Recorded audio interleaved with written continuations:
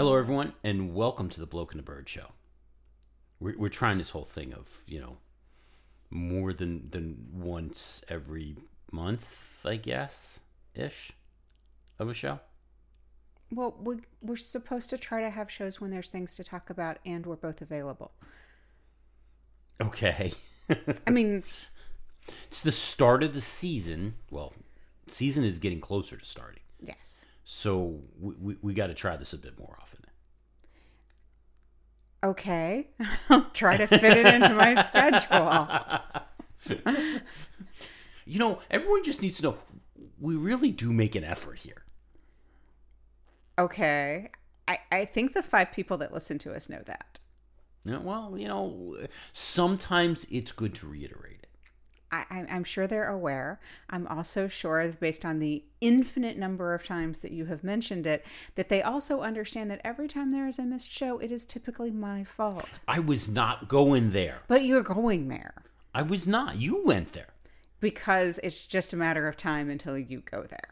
No, I was just highlighting that we were going to do this a bit more. And then I was going to talk about the fact that we were, it's that time of year that you got to start thinking about Fantasy GP, and that the league is here and ready to go. And I think you've got a couple more days to the schedule, to the discount on the pro memberships expires. But you wanted to go a different way. Well, since we don't actually do any pre-show prep, you didn't tell me any of those things. And spontaneity. Whatever. I'm just calling out that I travel more than you do. I have more things on my list of things to do. And that's why you keep blaming me that we don't have shows. Okay, back where I was headed now. Season's about to start. As we're going to talk about, the last couple of cars have been revealed. They actually were real cars and not show cars. Fantasy, testing is this week. We'll talk about that in a couple of minutes. And like I mentioned, Fantasy GP. Yeah. We have spun up. The league is active and ready for folks to join. As a reminder, the access code is, if you're not aware, 148-31491. And what you'll want to do is go over to fantasygp.com. And if you're not already a member of the league, hit league. Well, first you got to obviously join Fantasy GP, but hit leagues and join our league, and you'll need that code 148-31491, and it'll join you into the league. Now, it's still too early to pick your teams. They will not, because they won't figure out valuation of the teams and the drivers until after testing. Mm-hmm. So probably next weekend that should open up, hopefully fairly quickly, because the season starts a week or two later. It starts the first full weekend in March. Yeah. So we are literally about 2.5 weeks out. The other big change this year for Fantasy GP is that apparently they have figured out a way to ensure that, or to include sprint race results into the points for the weekend. Oh, okay. So where before you could kind of forget to get your picks in before the sprint race, now you probably need to do it. Okay. On it. So I should note that the only person that's joined our actual league is you. Well, that's because I just reactivated it for 2023. I know, and you didn't remind me to go get my pro membership either. So I noticed where your priorities are. No, I did remind you last weekend. At the same time I reminded everybody else, you were sitting right there. Yeah, but you were sitting right there. You didn't do it until a couple of days ago. I know, I saw the charge. And that wasn't your reminder either? What more did you need? The big neon sign? As I previously noted, I am slightly busy. So, well, I did put a billboard up on Route 47. Didn't you see it? No. Well, it's not my problem then. All right. So what's actually going on in the real Formula One and not in this fantasy Formula One world of yours? Hey, fantasy Formula One is just as important because it's our league. Because I won it. All right. That's less important. No. That is the only reason it is important. It's because I won it. Current reigning champion. And? I'm just saying. So remember, the points have now reset to 0. Those results have been completely wiped out, and not by me. I realize that at this moment, I have equal amounts of chances to win the world championship as everyone else. Okay. However, I do have a history of winning. Unlike some other bloke in the room. So, I think we're going to need to slap down on you. The FIA's guidance on the principle of neutrality, Article 12.2.1.n of the International Sporting Code. I don't believe that exists. What, the International Sporting Code or Article 12.2.1.n? Yes. Oh, well, it does. That is the statement, the ruling that was issued last year, suspiciously right around the same time as the World Cup, when folks were getting into trouble for making political statements in Qatar. Yes.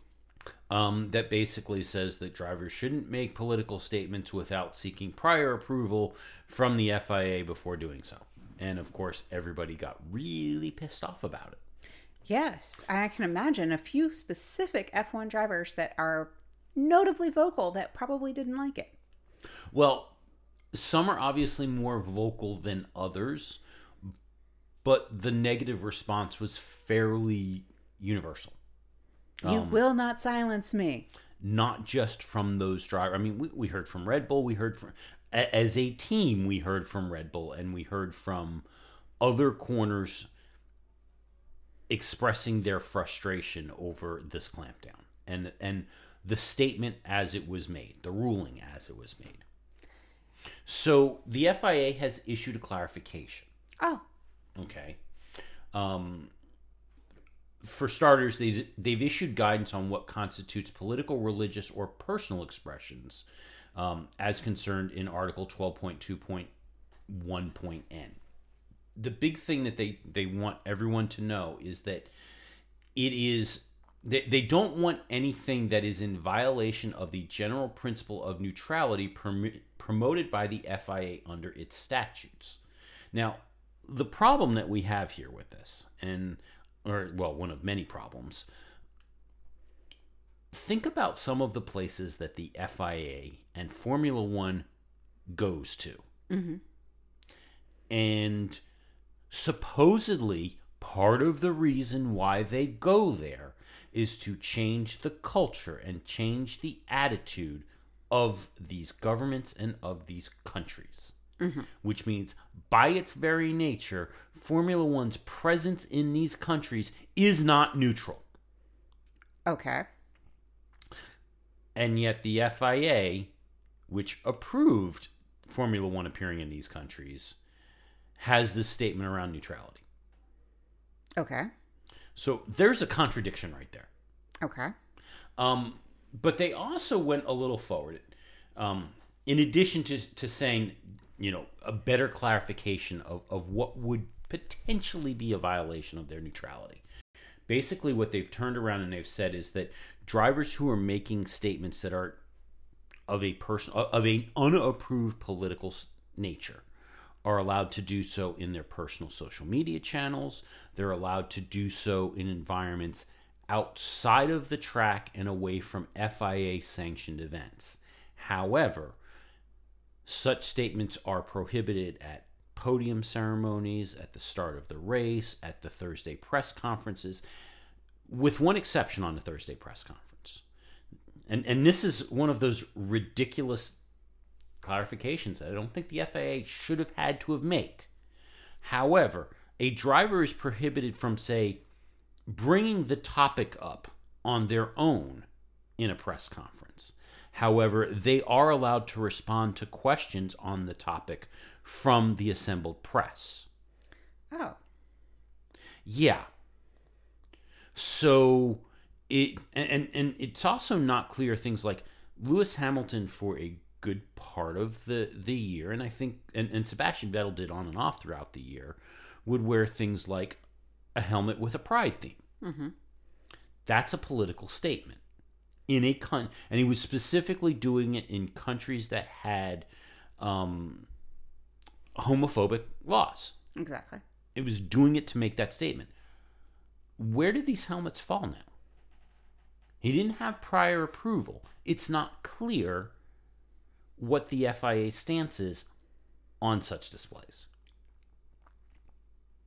And one could really argue that if he has to get his helmet prior approved because it has a rainbow on it, that the FIA is now trying to regulate wavelengths of light. Well, there's that too. And it becomes that question of, if a driver is that determined, how do they go and manage that? Mm-hmm. Do they turn around and look for subtle ways to tweak it to get around the scrutineering from the FIA so that they can get, because, that's Formula One. Let's push the boundaries up until they say stop it. Well, exactly. And that's exactly what I would fully expect. A sport that is got its very roots in finding the edges of the rules and pushing on them, to do exactly that. How far do you push it that you're making a statement without, quote, making a statement? Mm-hmm. So, best that anyone can understand, if Lewis went for a Pride helmet again, he would have to seek permission. Best that anybody understands, but we're not clear on this. You know what I could honestly see Lewis doing? Or I could see some driver doing. I know Seb would do it, but he's retired.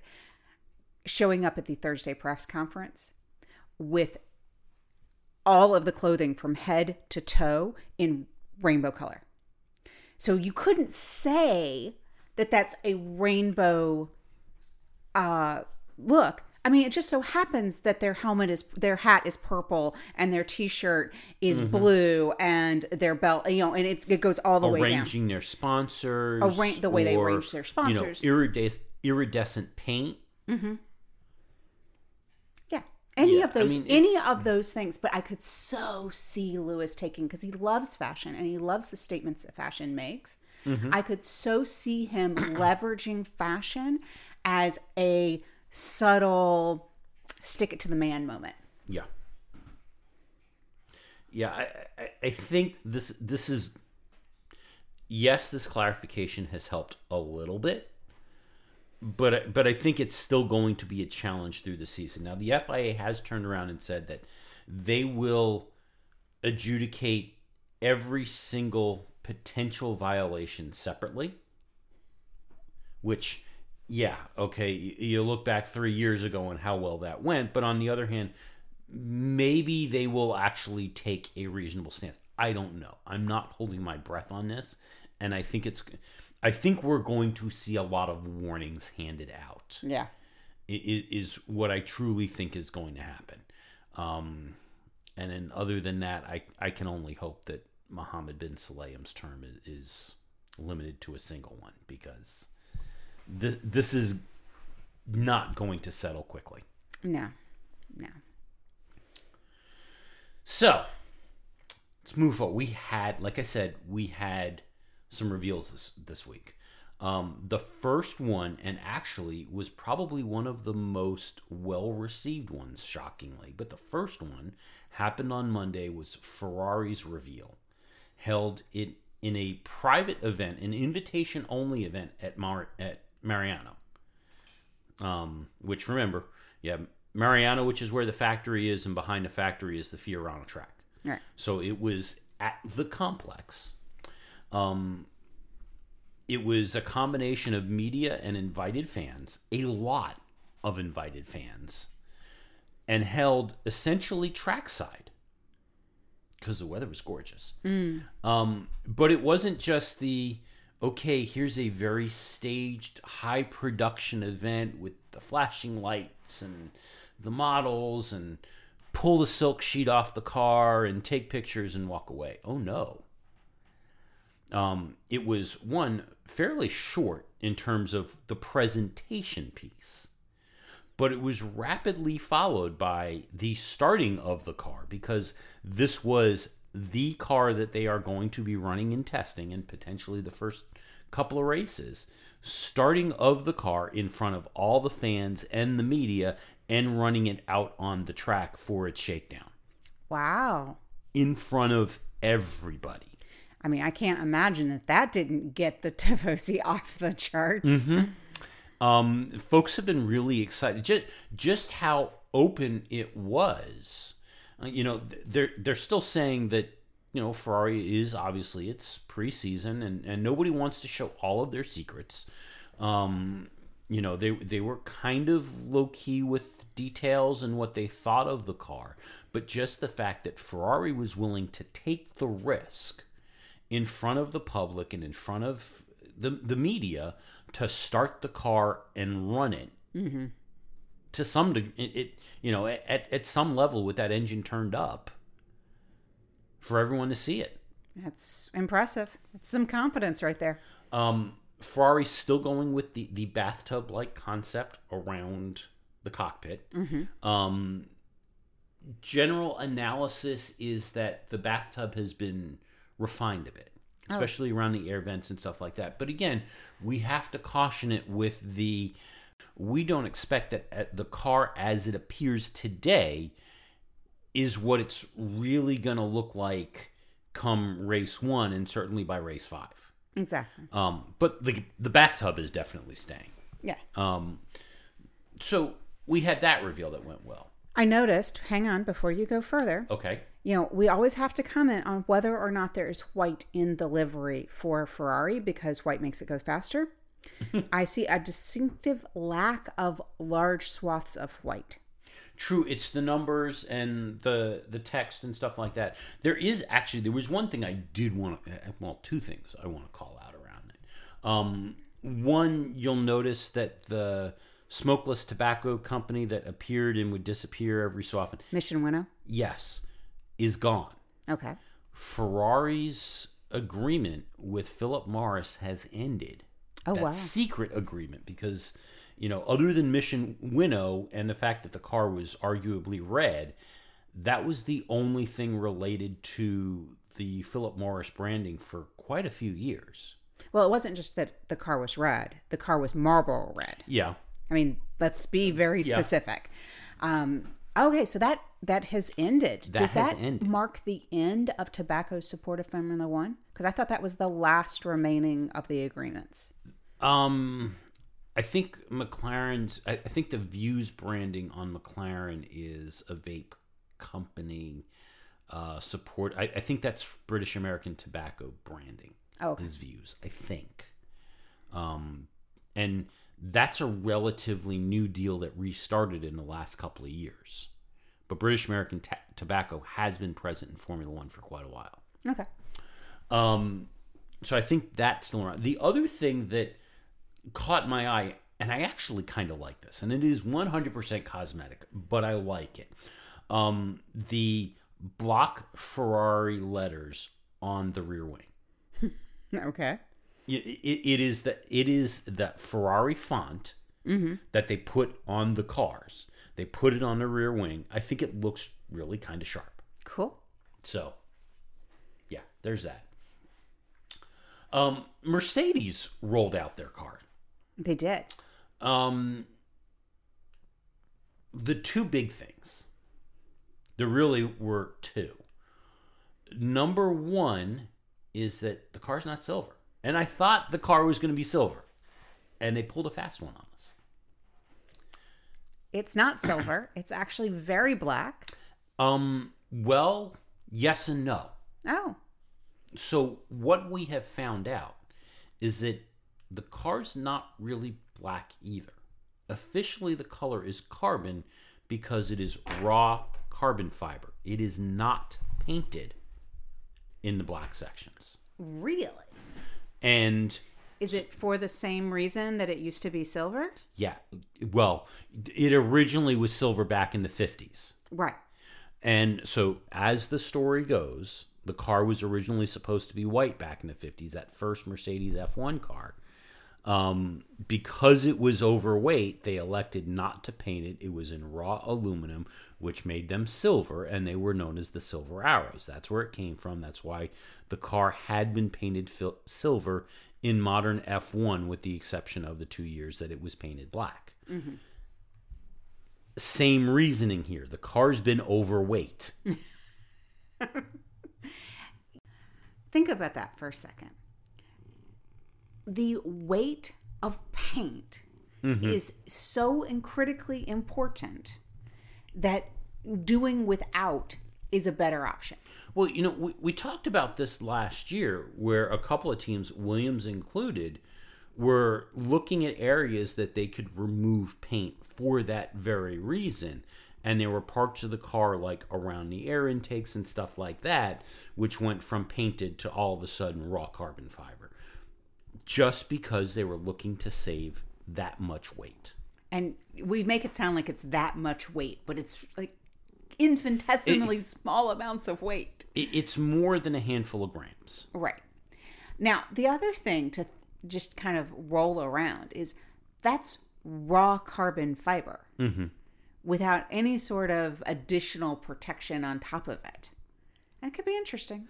I don't think it's quite as fragile, and I mean that's one of the reasons why they use it. It's lightweight and it's durable. I would assume that there is some kind of coating to make sure that it's smooth, but other than that. Now, I happen to really love the aqua stripe on the car this year. The Petronas stripe. Yeah, I happen to really love it. I think it makes it look fast. From just a look, it's standing still and it looks like it's moving. I like that swoopy. Yeah, it does do that. The other thing that we need to point out, though, is the side pod design. We have, at least for right now, retained the zero side pod design. Wow, I didn't think they were going to do that. I didn't either. Not only have they retained it, it looks like it has been, I wouldn't call it refined. I mean, they're calling it refined. It does look a bit more aggressive right now. Mercedes claims that despite the fact that they are the only ones who ran this design last year, and the fact that nobody has adopted it for this year, and the fact that the car was down on performance last year, partly due to aerodynamics, Mercedes claims that the zero side pod design is not the reason for that. Oh, okay. And that we shouldn't read into it that it is. And that's why they have kept it. They think there's other areas that they can, that they were able to refine that is going to unlock potential. However, they've also said that in a couple of races, they're changing the side pod design. Interesting. Now, we don't know what that means, but they're changing. I was going to say, changing the side pod design does not mean reintroducing the side pod. Right. So it should be very interesting. Now, I know all the pundits last year said that if Mercedes could figure out their porpoising issue, that side pod, in theory, their no side pod design could be unstoppable. But it's the combination of all of the other issues. It is, and what we know, with the exception of select tracks, where it didn't seem to be as much of a problem, the answer to solving it, the porpoising issue last year, was raising the ride height of the car. Which slows the car. Which made it more draggy and slowed everything down. We don't know what the impact is at this point. So I don't know. We've seen a combination of, Mercedes on one hand, especially the social media channels. Everyone's like, ooh, the car's so pretty. It looks so fast. And I hesitate to go and praise the design, the look of the design right now, given the results of last season and the fact that there are similarities between this car and last season. But it's, Mercedes says, well, the side pod isn't the issue, but we're changing the side pod design. It's hard to turn around and say that these aren't related. But like I said, changing the side pod design does not mean reverting back to the full side pods that they once had. So until we see what that quote change is, it's hard to say that that is a reaction to something else. It could be a combination of things that they need to make that change for. But what I would suggest is I find it interesting, just interesting. The pundits and the people that are saying the car looks good, and the car does look good, and that it looks fast, are commenting on its aesthetics. You, however, will not comment on the aesthetics until you have seen the performance. It is like if it was a tank yet performed, you would be okay with it. And yet the rest of the public is stating, we like the way it looks. We hope that it will perform to the level that it looks. You're like, I don't care what it looks like as long as it performs. Mm-hmm. Exactly. They could be out there driving a brick, and if it wins the championship, then okay, awesome. The brick was good. Show me the points. And right now there are none. Nobody has any. Yeah. The other thing we should point out, we've been cautioning for all the other cars of this isn't final design. This isn't necessarily what they're going to run. Mercedes has actually come out and said, what you see here, what has been already into shakedown, because they've had shakedown testing over at Silverstone, but what you see here is what we are bringing to winter testing, and it is what we are bringing with little modification to the first several races. Wow.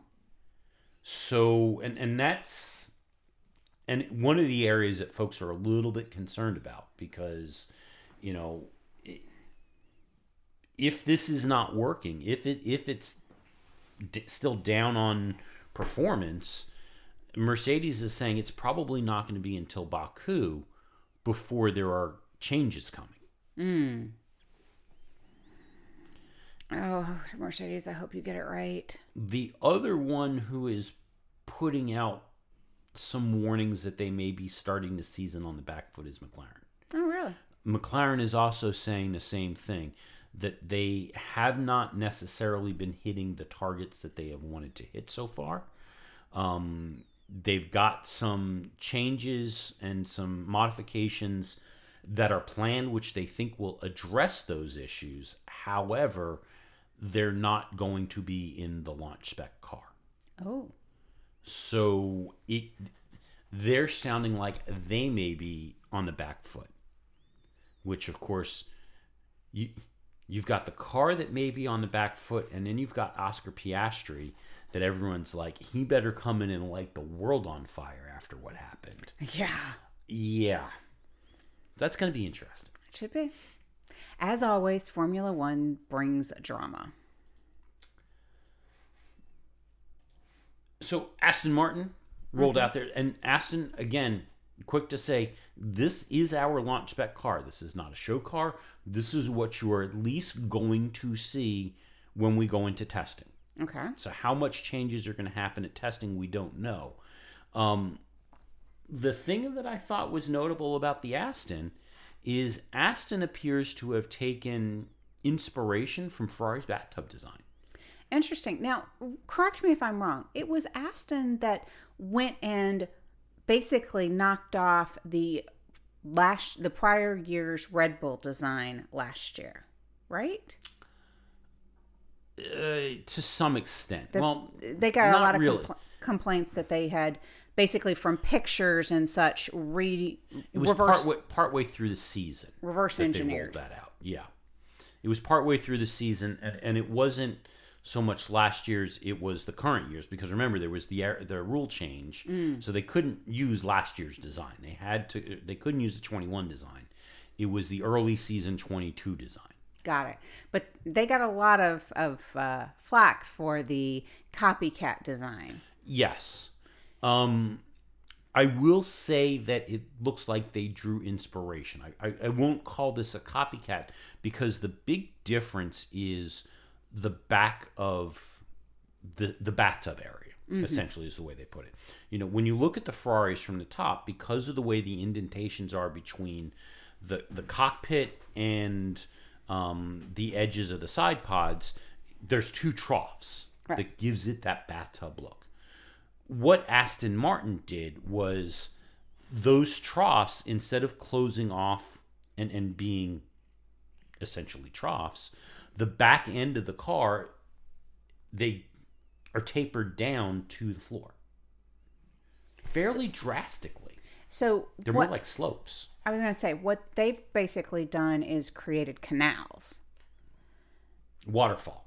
A waterfall, okay. Waterfall may be the closest description. It's not a straight drop, but it is a fairly drastic slope down from the inside of that trough all the way down to the floor. Okay. Maybe it looks to be kind of a combination of the Ferrari approach and the Mercedes approach. Interesting. Is, I guess, the best way to put it. Aston Martin hasn't released a lot of pictures about this. It was fully visible in the launch, but their publicity photos, you can't really see it yet. Well, you can imagine they don't necessarily want their competitors to know exactly what all they're doing. And, with Aston Martin, there's already been talk about this, and I'm trying to figure out how to make a prediction for this, because I think we need to have one.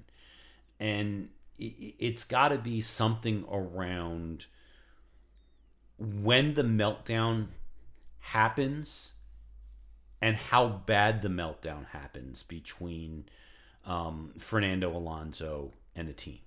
So it's funny that the question is not, will there be a meltdown? Oh, I'm convinced there's going to be. When there will be a meltdown. I'm convinced there's going to be. I mean, you look at Fernando's history. Mm-hmm. There's going to be one. We've talked about this on many occasions, not just his piss poor career choices, but the fact that his personality, to put it nicely, can be fairly demanding of teams. He has high expectations. He wants the teams to function in a very specific way that caters to him over anybody else. And if the team is struggling with the car or just outright fails to deliver a car that he thinks is satisfactory, he gets difficult to work with. And, we saw it the first time he was at McLaren. We saw it when he went to Ferrari, and everybody thought that he was going to go and turn Ferrari around. And the atmosphere was poisonous when he left. We saw it when he went back to McLaren. And then we saw it again over at Alpine. Everybody knows that this is Fernando. Now, you add on top of it the fact that you've got Lawrence Stroll, who we have found out is incredibly demanding and is a micromanager and expects things to be run in the way that he expects them to work. According to Aston Martin, they brought Fernando in knowing that he was this way and thinking it's going to complement what they're trying to do and how they get there and how Lawrence functions. So it has the potential of being a dream marriage or an absolute nightmare. But nothing in between. It has no potential to just be okay. I'm sorry. The train wreck is coming. It's a question of how fast. I can understand that. Sometimes with these very pushy personalities, it is kind of stunning what calms them down. Sometimes it is that having another pushy personality almost complements and then drowns them out. So I'm not going to say that I don't think that the train wreck will be unexpected, but it will be very interesting to see the Lawrence Alonso dynamic. The only way I could see there not being a train wreck is if this car actually performs well and is challenging for wins. And I think that's a massive long shot. As much as Lawrence, Lawrence, his stated goal is to build the greatest Formula One team ever within the next 5 years. Wow. So my long-term prediction is that Lawrence sells the team in 6. But Interesting. Yeah. Interesting. Since, I love that. The greatest Formula One team in the next 5 years.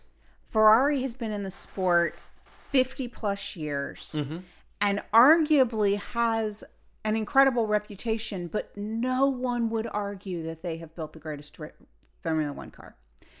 Mercedes has been around for 50 years and arguably has a great reputation and had at one point an incredible car. And no one would say that that was the greatest Formula One car of all time. Not Formula One car, Formula One team. Oh, team. And there could be an argument made that Ferrari is one of the greats in the sport. In the team. Just like Mercedes could be made. And at this point, Red Bull and McLaren could also lay claim to that. He's not saying the greatest car, he's saying the greatest team. So then how do you define that? What are the SMART goals of that? What is measurable in that? I would say, and this is why already I think that the goal is not attainable, is that you need to have at least 5, if not more, years of success in Formula One. Define. Preferably every single year. Define success. Race winning and championship winning. So over a 5-year period of time, you need to win how many championships? 1? 4? No, at least 4 or 5. Number one, you cannot be called greatest team in one of the greatest teams in Formula One if you've only won 2 races. I didn't say races. I said championships. I'm working to it. Okay. Because you look at what the team has achieved so far, and the number of race wins in the history, not just of going back to the Force India days.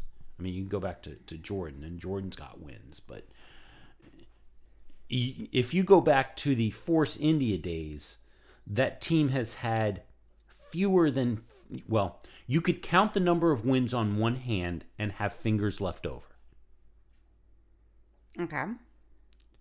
In 5 years, you need to be challenging up at the front. You need to have consistently race wins, race championships, driver and or constructor. Well, probably constructor primarily, because driver, okay, maybe you don't have a great the best driver, but you've got the best car, and that's getting you. But you need to be considered every single weekend for several years a strong contender to win the race at a minimum. And you need to be a strong contender every single year for winning a championship. That's the thing about Red Bull, is even in the years that they were struggling with Renault, we'd start the season and folks are like, you knew fairly confidently that Red Bull was probably going to be second or third. And there was a pretty good chance walking into the season that they were going to give whoever was going to be at the front a challenge. Even in the darkest years with Renault. So, in trying to narrow down all of that into something that's like a true measurable piece, you're saying that in order to be considered one of the great Formula One teams, you would have to be predicted and guaranteed to fall in the top 3 of any given season for a period of time of at least 5 years.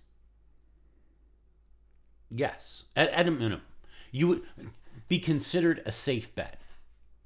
You know, it should not be a surprise if you were in the top. Basically, it should not be a surprise if you were in the top 3 over those 5 years. It should be a surprise if you are 4th or lower. Yeah, if not longer.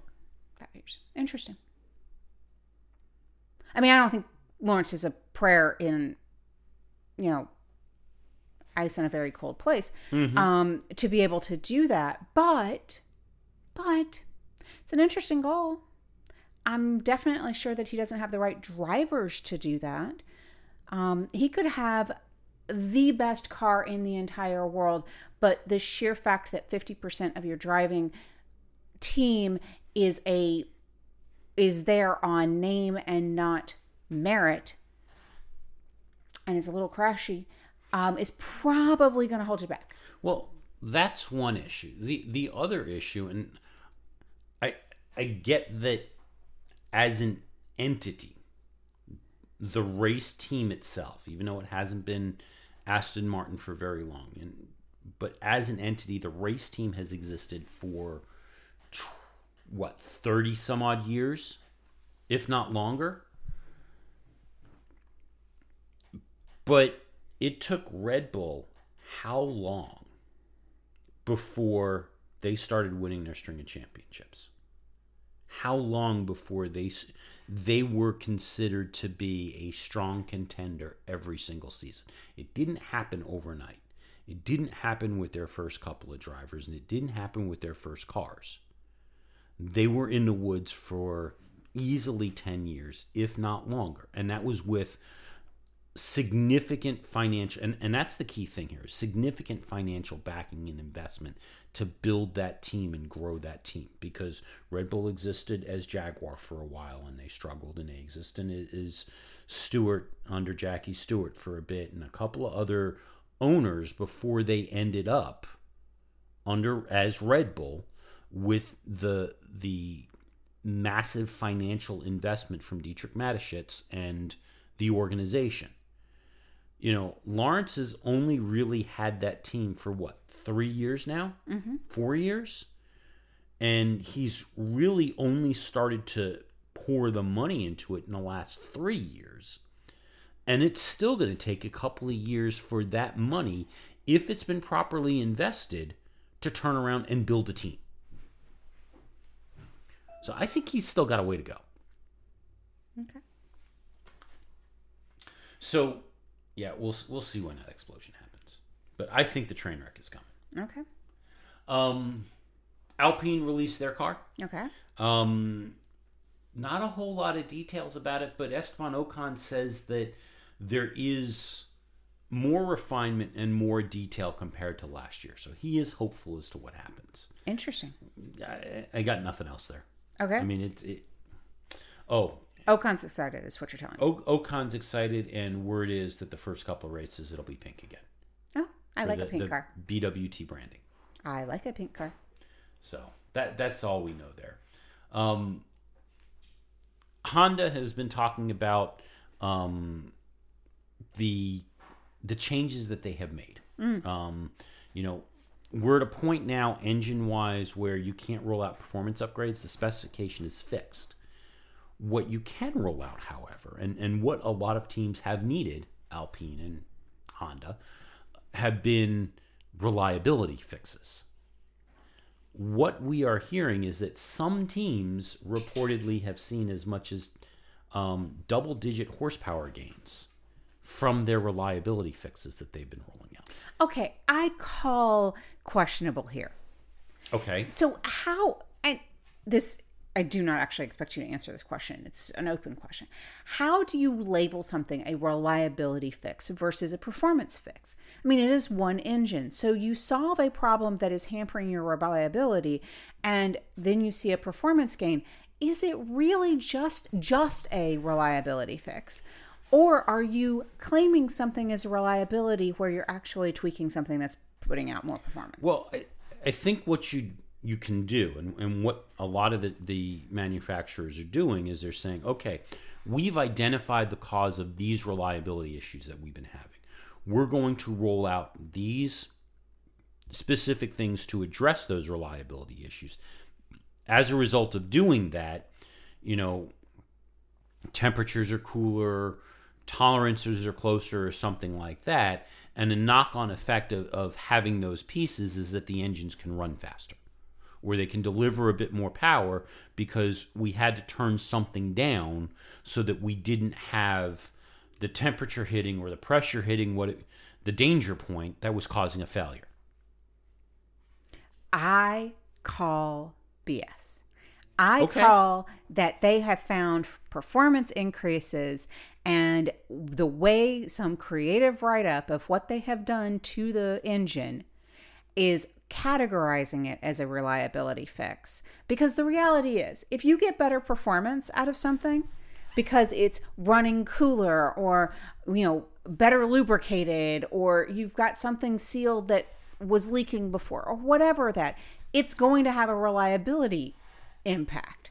You're not going to blow up the engine faster. I think the big thing is being able to show that it's a significant reliability piece, and I think that's creative writing, not... It may be, but if they can come out and they can say, these are the failures that occurred, and this is why they occurred, and this is what we rolled out to address that reliability issue, that, it may be a creative writing I think it's a creative writing exercise, still, not a reliability thing. That's how we're seeing performance increase in this era of engine specification is supposed to be frozen. Mm-hmm.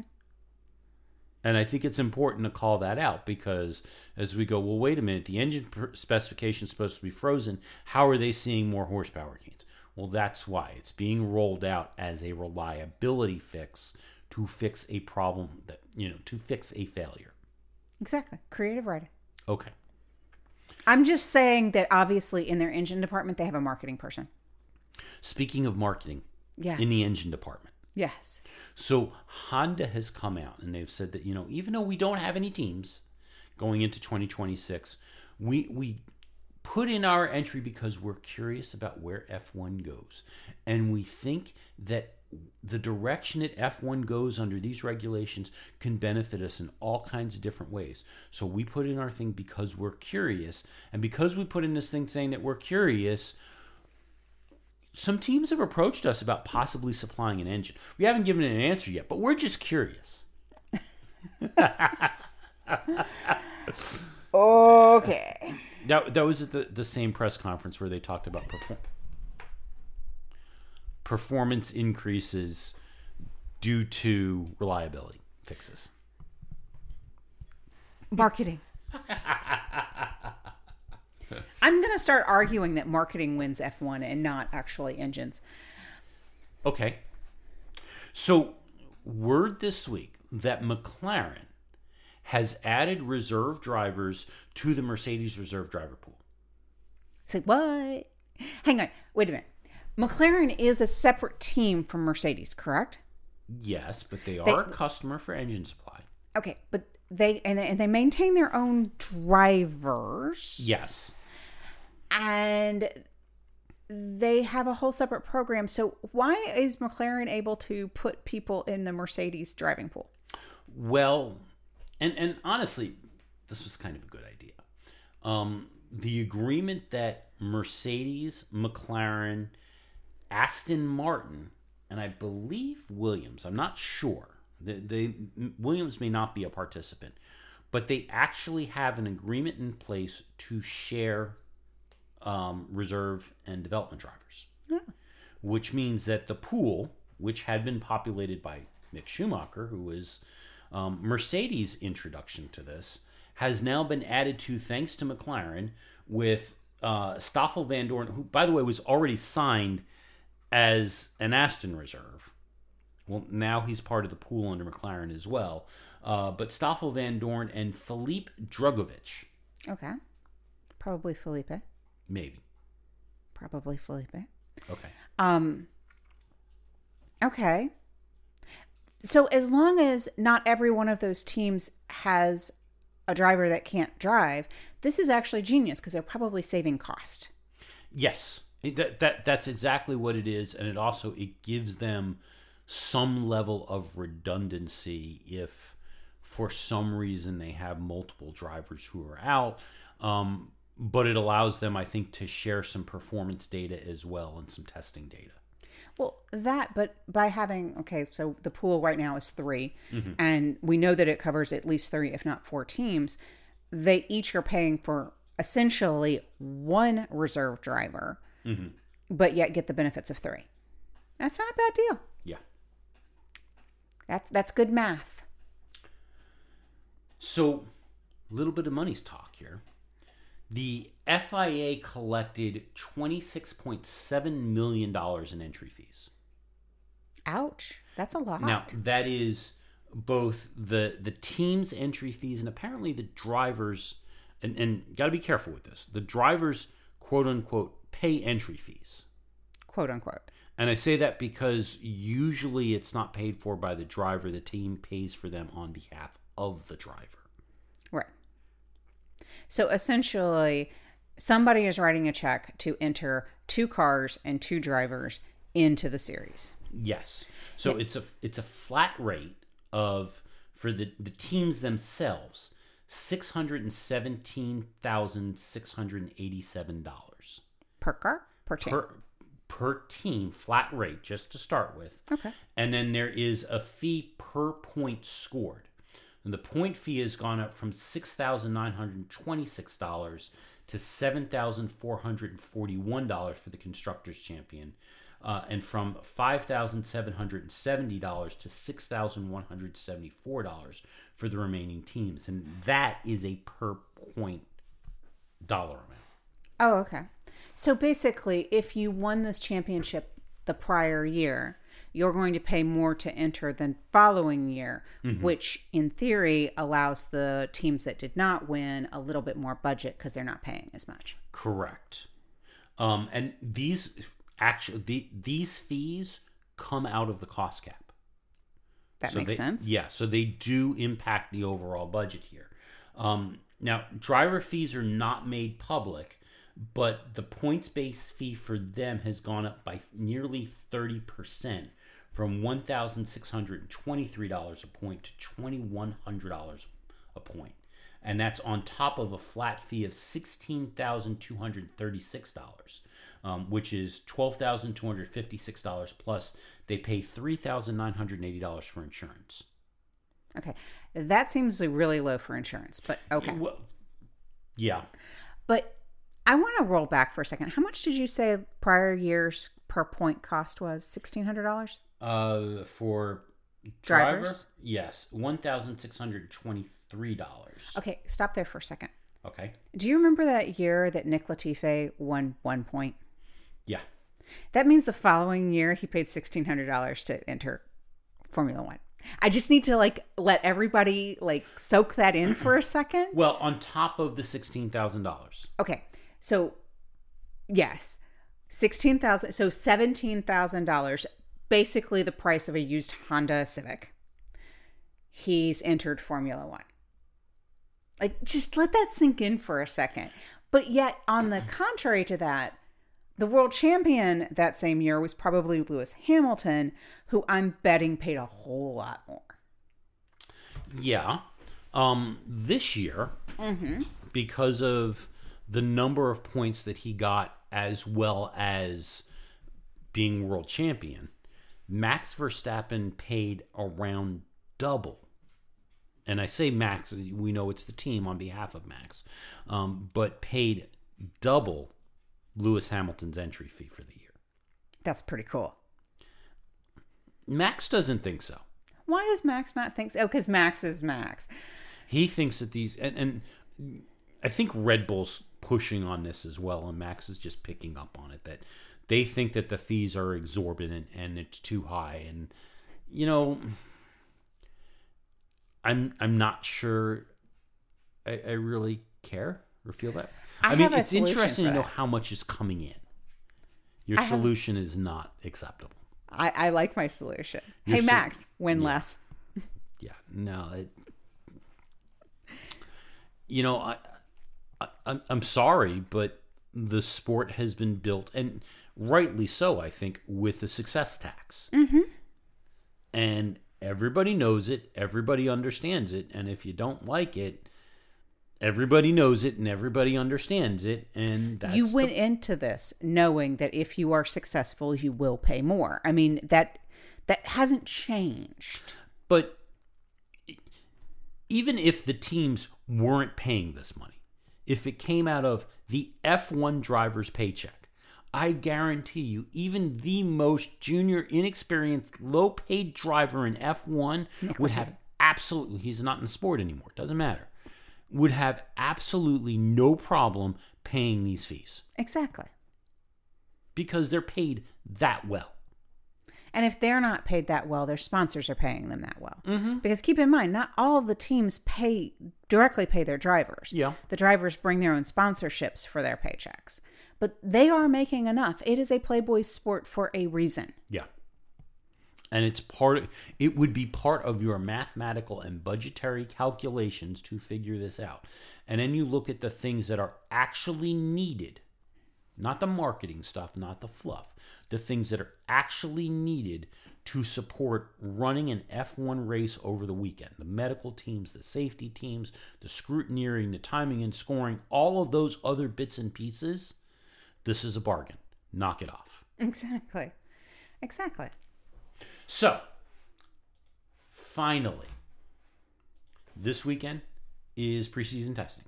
Mm-hmm. Like we mentioned, 3 days of preseason testing will be held in Bahrain from the 23rd to the 25th.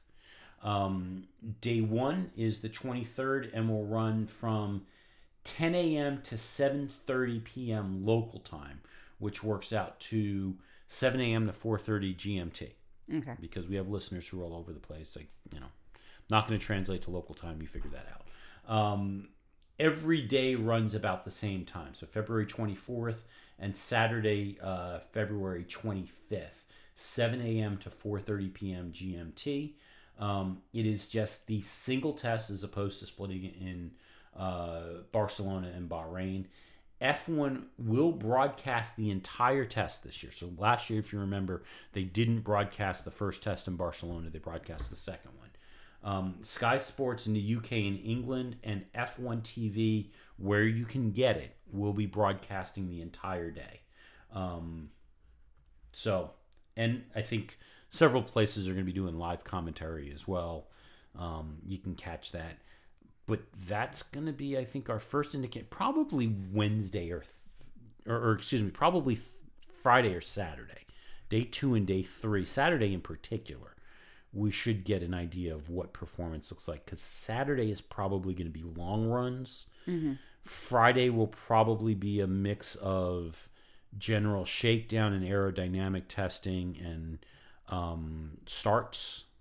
race starts, okay, and sprints. Typically, and then Saturday is probably going to be long run performance. I always thought that startups and sprints were the first day, which would have been Thursday, and long runs would have started on Friday. It's going to depend on who's been doing shakedowns. True. But also, I think the first day of testing is when they're going to do the significant instrumented aerodynamic testing. That's when the flow vis is going to be on the car. That's when there's going to be the funky screens getting put around the car, so that they can measure where wind is moving. At the very least, that's probably going to be the morning, and then depending on those results will probably change what the afternoon looks like. So I always go into testing with one hope. That Mercedes doesn't suck? I mean... Well, there's that. But do you remember a few years ago when testing went so well for Mercedes that they were doing long runs like on the first day, and they never had to do, they were doing full race distances, and that's always what I want to see in testing. I want to see Mercedes doing full race distances because the reliability is off the charts, because things are going so well. All the things that they're testing is working out, and it's glorious, and that's what I hope for them this year. Not a surprise. I'm not holding my breath. I know, but this is that moment when it's always hopeful. This is that moment where anything is possible. And that's what we go into the weekend knowing. And then we cross our fingers and hope it carries over into a race. And on that note, we'll call it a show. We are so glad you came. Bye-bye. Bye-bye. Bye-bye. Bye-bye now. Bye. Bye-bye. Remember, please discard all candy wrappers and popcorn containers in the nearest trash receptacle. Thank you. Okay, bye-bye now. Bye-bye. Bye. Okay. Are they all gone? Is everybody gone? Huh? Good. Oh my gosh, my cheeks are killing me. I can't keep smiling like this anymore. I am exhausted. I think I need a break. A little break? Okay.